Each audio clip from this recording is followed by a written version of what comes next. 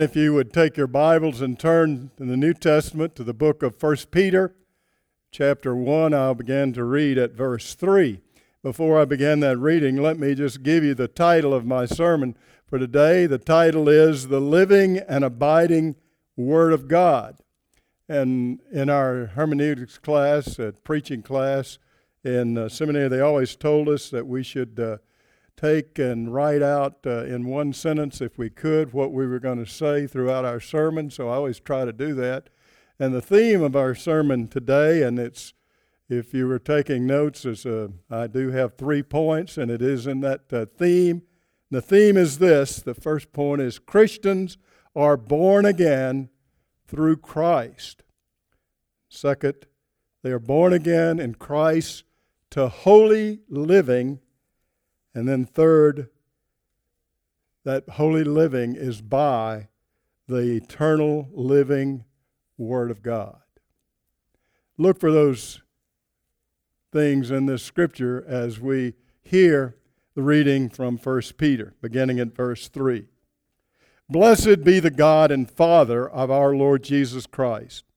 According to His great mercy, He has caused us to be born again to a living hope through the resurrection of Jesus Christ from the dead, to an inheritance that is imperishable, undefiled, and unfailing, kept in heaven for you, who by God's power are being guarded through faith for a salvation ready to be revealed in the last time. In this you rejoice, though now for a little while, as was necessary, you have been grieved by various trials, so that the tested genuineness of your faith, more precious than gold that perishes though it is tested by fire, may be found to result in praise and glory and honor at the revelation of Jesus Christ. Though you have not seen Him, you love Him. Though you did not see Him, you believe in Him and rejoice with joy that is inexpressible and filled with glory, obtaining the outcome of your faith, the salvation of your souls. And then skipping down to verse 13.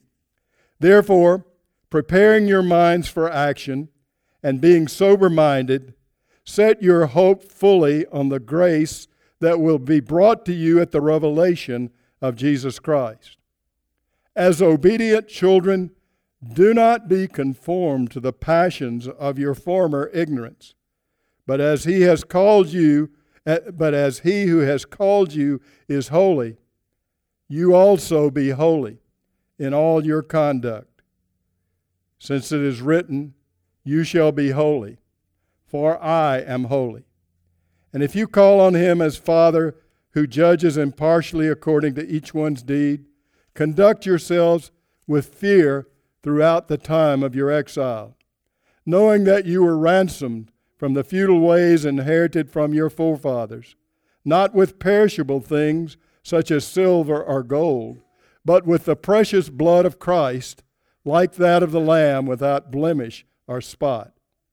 He was foreknown before the foundation of the world, but was made manifest in these last times for your sake, who through Him are believers in God, who raised Him from the dead and gave Him glory, so that your faith and hope are in God. Having purified your souls by your obedience to the truth for a sincere brotherly love, love one another earnestly from a pure heart, since you have been born again, not of perishable seed, but of imperishable, through the living and abiding Word of God. For all flesh is like grass, and all its glory like the flower of the grass. The grass withers, and the flower falls, but the word of the Lord remains forever. And this word is the good news that was preached to you. So put away all malice and deceit and hypocrisy and envy and all slander. And like newborn infants, long for the pure spiritual milk, that by it you may grow in salvation, if indeed you have tasted that the Lord is good. Again, the reading of God's holy word. Let us pray. Father, we thank you so much that you have given us our salvation through your Son, our Lord and Savior, Jesus Christ. That in many different ways, if we would talk to each other, you have opened this, your living word, to us and brought us by the power of your Holy Spirit into faith as those who are from the foundation, before the foundation of the world, those that you have called to yourself. Lord, make us to be those who love you above all things. We make these prayers in the name of Christ Jesus. Amen. When Scott emailed me, asked me to preach, I began to think, well, what should I preach about? One of the privileges of being retired, not preaching on any kind of regular basis, is now I can, much to my wife's discontent sometimes, I can spend a lot of time reading, which I love to do. I read a lot of things, and I've been in the midst of reading from perspective of some people who, though they claim to have the truth, do not indeed have the truth. And I was thinking about what I could share with you all this afternoon, and from whence that would come in the Scriptures. And I thought about different passages that I might share with you. And I kept coming back to this passage that I've read to you from the book of 1 Peter.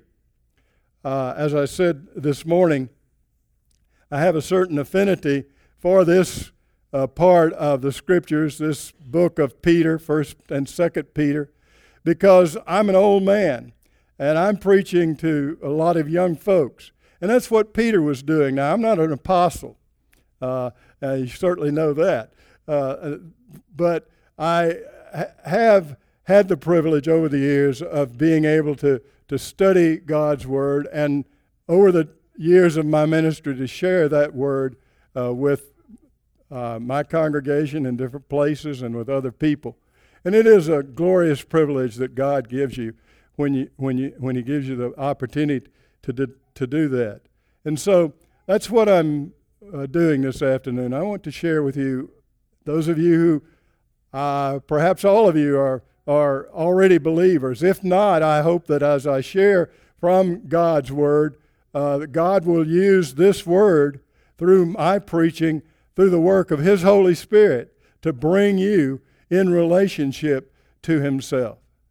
We're a privileged people. I said this morning, I think it's true.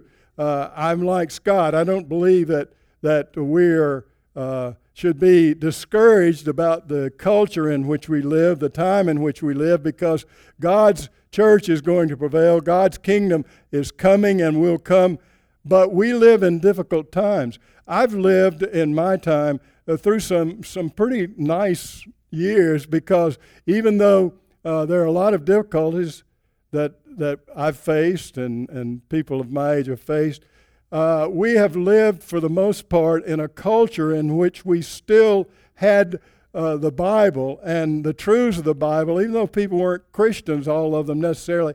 At least the underlying culture was a biblically based culture. That's no longer the case. And I stand before you this afternoon and say the things that I'm going to say to you might get you into trouble, might already be getting you into trouble if you're standing forth as one who believes that Jesus is your Savior and that His Word is the truth. So as I said, I'm not going to be persecuted too much. I don't have that much time left, I don't think, but hopefully sometime. But in any case, you're the ones that are, as younger believers in the faith, are going to suffer persecution. This is what Peter was talking to these folks about. They had become Christians through the preaching of the gospel, but now they were going to suffer persecutions. And he says their faith would be tested. But he tells them, hold on. Hang on, because this is the truth that God has given to you, those of you who have been born again. I wanted to share with you something from my history, not because I want to focus on myself, but to illustrate what I'm talking about when I talk about the importance of our being those who continue to hold fast to the truth that God has given to us through the incarnate Word of the Lord Jesus that has been made known to us in this Scripture. In 1965, and you can figure up how long ago that was, in the fall of that year, I had graduated from Belhaven College in Jackson, Mississippi, a wonderful Christian college. I had wonderful teaching by those who really loved God and His Word, men and women who were intelligent, who were very committed to God's Word, and knew what they were talking about. And so I had that background, and so I was going off to seminary. So I went to Columbia Seminary in Decatur, Georgia, which is right outside to the east of Atlanta, and expecting, wanting to be taught how to preach and teach God's Word. I'll never forget it. I went into my first class of systematic theology, where my professor was going to be, I thought, telling us about how we, through God's Word, know who God is and who Jesus is and who the Holy Spirit is and how our theology is to be understood from the Scriptures. And he stood before us that day, and again, it's emblazoned on my memory, and he said to us, I know that many of you young men have come here because you have been taught in your churches at home and in your colleges where you have studied that this, and he held up the Bible and he said that this book is true in every part, that it is the Word of God, that there's no errors there. And he said, and you're here in this class and in this seminary to be disabused of that understanding. And I thought to myself, what is going on? That he sees as his responsibility to teach us that this is not, in its fullness, God's Word. Well, that was the start. I went later on, I remember a few months later, we were in a Christian counseling class. And our counselor was teaching us how we should be counseling people. And remember, this was Christian counseling. That's what it's supposed to be. And so he was teaching us non-directive counseling. Now, I don't know if you're familiar with that. That means that you don't really say anything to the people that you're talking to. You just listen. They come in, for instance, and say, counselor, I am in despair. I'm depressed. I feel like I want to end it all. I think I would like to throw myself. We were on the second floor of this building. He said, think I should throw myself out this window and end it all. And he said, this is what you say. What I hear you saying is that you're in despair, that you are feeling terrible, that you think you might want to end it all. Don't tell them anything. Just listen. Not complete non-directing counsel. He went on talking to us, and a friend of mine who always liked to speak up raised his hand. And he said, Doctor, when do we tell them about Jesus? And he said, no, no, no. That's not your responsibility. It's not Jesus they need to know about. And again, I thought to myself, why am I here? What is this all about? Because I believe with all my heart, and still do, and we all should, that what we need to hear ultimately is who Jesus is and how he is at work in our life and how we become those who live because he has made us to be alive, and we live because he is the one who's leading us through life. Well, by God's grace, at the end of that year, I left. I didn't share it this morning. I remember a friend of mine who was a senior I went to him and I said, Tom, I don't think I can take it any longer. I don't think I could be. This has been an awful year. It was one of the worst years of my life. And he said to me, Randall, flee this place. Get out. So I did. I left. I went for 18 months working in a church. And then by that time, a Reformed seminary had opened up in Jackson, Mississippi, for the very purpose of teaching men how to preach from this living Word of God. And so I went there by God's grace and continued with my ministry. But I tell you these stories because that's what I want you to hear this morning. What Peter said to these young believers, looking in relationship to who Peter was in the faith. Who are you? Who are we in this church? Why are we here if we're believers? We're here because by God's grace, we have been born again to a living hope that is Christ Jesus. When do you tell somebody about Jesus? Whenever you have the opportunity. I don't mean you necessarily start off with that. I don't mean that in your counseling you necessarily start off saying, well, first, before I hear anything you say, let me talk to you about it. But I mean at some point in there, you've got to talk to people. In some point in dealing with those who are unbelievers, you've got to say to them, this is life. This is the way you can live both now and forever. And it is by believing in Jesus as your Lord and Savior, being born again to this living hope, as Peter had been an eyewitness. He knew the things that are testified to in the Gospels. He had been the one who had heard Jesus speak. He had been the one who had heard Jesus as he gave the parables, as he told them why he had come into the world, as he had been crucified and raised from the dead. Peter was an eyewitness of that. And these people, as Peter said, you didn't have this privilege. You are those who, having not seen, believe the truth. You're those who know the truth because those who have seen it have given you that word. That's what the Scriptures are. They are words that come from God by those who have seen the Lord Jesus, by those in the Old Testament who were the prophets of God, who were led by the power of the Holy Spirit, as the Bible itself says, holy men who were moved by the Holy Spirit to write down those things that they know are true. How do we know Jesus? We haven't seen him. We don't know him in a personal way, but we know him because he has given us this word. This is his truth. It is indeed the very Word of God.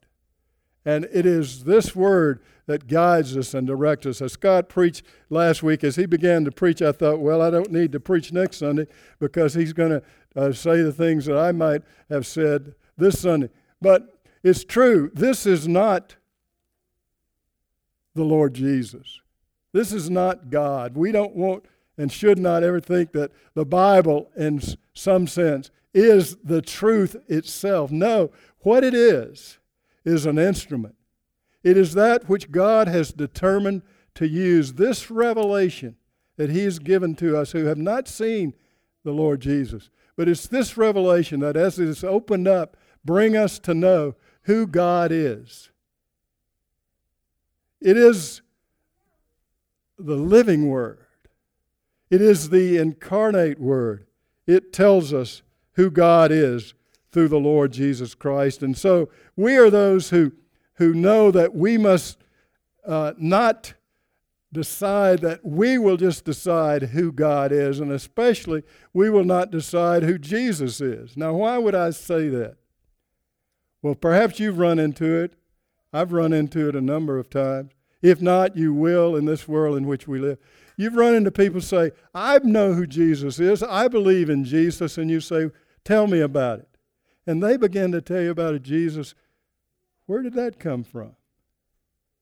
Not the Jesus that is incarnate, not the Jesus who is from this Word that God has given to us. I was sharing, there was, my wife likes to go to thrift stores, and sometimes I go with her. And she's usually looking at different things, and I'm looking at the used books. And I was in one last week, and I picked up this book, and the title of it was The Son of Man. And it was a number of writers writing about Jesus. And I opened it up and began to read through some of them. I knew, in just looking at who some of these writers were, pretty much what I was going to get. But I read through it. And everyone was someone saying, as I look at the world and what I need to know, here is the Jesus I believe in. Here's the Jesus I've defined for myself. I bought it, one, to read some more of it, one, to get it off the shelves. I don't burn them, but I didn't want other people being reading this particular book that was there. I say that somewhat facetiously, but anyway, this is where we are so often. We're in that place where people want to define for themselves who the Lord is, and we do not have that privilege. We find who He is by reading the Gospels, by reading the prophets, by reading Peter and John and Paul. This word that God has given to us. I am not here to disabuse you of believing that this is God. I am here to tell you that God has revealed Himself to us in this word. And it is through this word that we believe in Him, and it is through this word that we lead others to believe in Him, to know that this word of God has become incarnate in the Son of God, our Lord Jesus, and we must proclaim Him as the way of life, both now and forever. But you know, as Peter goes on to say to these to whom he's writing, this preaching and teaching about who Jesus is that gives us this imperishable hope is not just that we ourselves might have our salvation, so we get saved and then one of these days we're going to go to heaven. No, the Word of God teaches us much more than that. It is a word which tells us how to live. We have more than redemption. Too often people just get saved, they think they get saved, and they sort of stop there. But that's not what the Scripture tells us we're to do. It tells us that we are to live the holy life. The shorter catechism, our catechism, the Westminster Confession of Faith and the Catechism, asks the question, perhaps I hope all of you are familiar with the answer, what is man's chief end? It's not to get saved. Man's chief end is to what? Glorify God and enjoy Him forever. It is a life to which He calls us. And that's the second point I want to make. We are to be a holy and obedient people. We are to love one another, as he says, having learned the truth. Being in this fellowship, what are we to do? We're to love one another. We're to do those things that God tells us to do. The first commandment, the greatest commandment, the Word teaches us is what? Love the Lord your God with all your heart, with all your soul. We're creatures made by God for His purpose. Second is likened to the first. Love your neighbor as you love yourselves. In other words, we are to be a loving people. And we are to, and he goes on to say, we have been given the truth by which we are to live before Him. Again, we don't define this truth. We don't define what love is. We must be certain, even in this day when it might be hard, you must be certain not to let the world define for you what truth is and what love is. It seems somewhat arrogant, if you think about it, for us as Christians to say to the world, I'm sorry, but you don't know the truth. But brothers and sisters, that's where we are, by God's grace.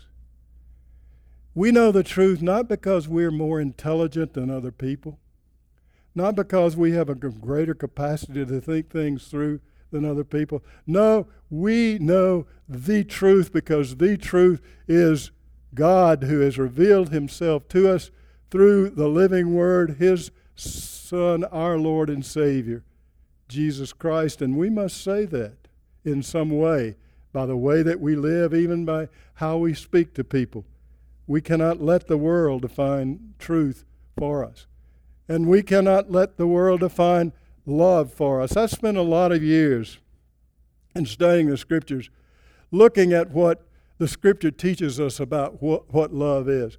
And you may be familiar with this, that love in the Scriptures, there in the Greek, there's more than one word for love, and so it's sort of hard for us to describe always, but the Scripture uses that word in a number of ways. The number one way it used in Scripture when it talks about who we're to be as those who are children of God is agape love. That's the kind of love that we have, that God wants us to have for him and for one another. But it also talks about philos, which is a brotherly love. It talks about eros, which is the sexual component of love. It talks about just sort of a friendship kind of love that is not even a brotherly love. But for the most part, Scripture, when it talks about love, is talking about the fact that we are to be those who are not self-centered, but are outward looking. What does it say? What does love mean? We love God, where? From us outward. We love our brothers and sisters as we love ourselves, not inwardly, but outwardly. We live in a world which is very selfish. We've been taught, one of the things I've been reading is about this, we've been taught to be self-centered, to think of self, that we are the determiner of truth, that we're the determiner of love. You see this. How many times I don't often watch The Talk. Any of you ever watched The Talk on television? Well, don't watch it if you don't.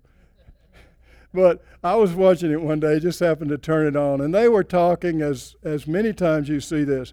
And somebody said, well, I'm not sure what you're saying is right. I'm not sure that's true.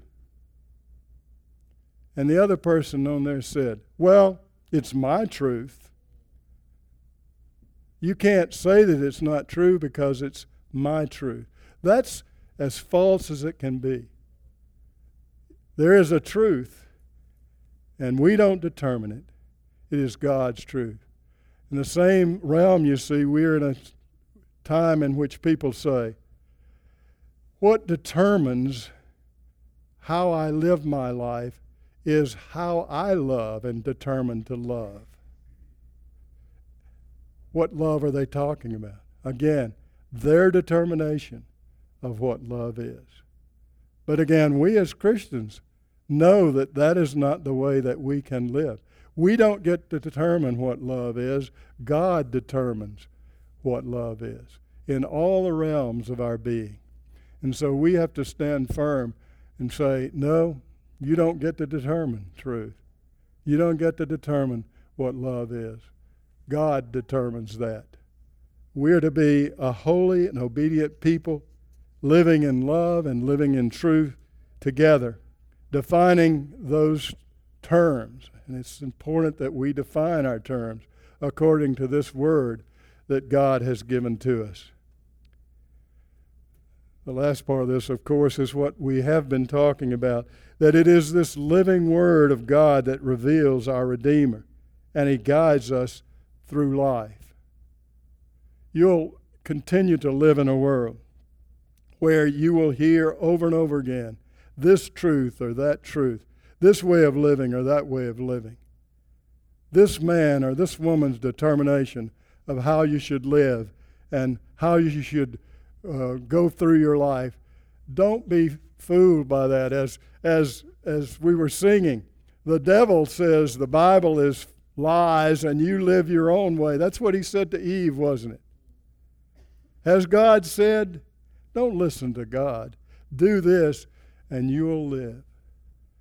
But if we listen to the lies of the devil, if we listen to the lies that others put forth, it is a way of death, not the way of life. Our life as those who are born again through Christ to holy living is living by the eternal word that God has given to us. A word that has been revealed to us through this book. Again, not God, not the Lord Jesus, but the way that He has determined that He in our day, past the time when there were living witnesses, will tell us who He is, what we're to believe to have salvation, what we're to know in order to live the life that God wants us to live. We're a privileged people. We've been given the word of life, and by it we must live. I said this morning I find it hard to preach a sermon without quoting John Calvin, so I'll quote John Calvin for you. Calvin wrote, as he was talking about this passage of Scripture, "What then is the Word of God?" That Word of God, that living and abiding Word which gives us life. It is the law, it is the prophets, it is the Gospels. It is that Word that God has given through those holy men who were moved by the Holy Spirit. And those who wander beyond these limits of revelation find nothing but the impostures of Satan and his delusions instead of the Word of God. We are a privileged people. One of the joys of coming here to worship is not preaching myself, but hearing someone else preach the Word. The living Word of God. That's what you get when you come here. And I hope that if that ever ceases to be the case, you'll leave. So don't move away. And I know we must be those who hear and who know in ourselves, hold on fast and tightly to the Word, that living Word that God has given to us, to live now and to live forever. I want to close by quoting or reading these words, just the first verse of a hymn that I like to sing, and it's called, "O Word of God Incarnate." O Word of God incarnate, O wisdom from on high, O truth unchanged, unchanging, O light of our dark sky, we praise Thee for the radiance that from the hallowed page, a lantern to our footsteps, shines on from age to age until that living Word comes again, and we will see Him in the flesh, and we will praise our God that He's given us life through Him. Let us pray. Father, how we thank You that we have been privileged through so many ways to know the truth who is living our Lord and Savior Jesus, that He's given us this book not to worship, but to know Him and to know You as we're led, You, O Father, as we're led by the power of the Holy Spirit to love You and to love one another. It is in the name of our Lord Jesus that we pray. Amen.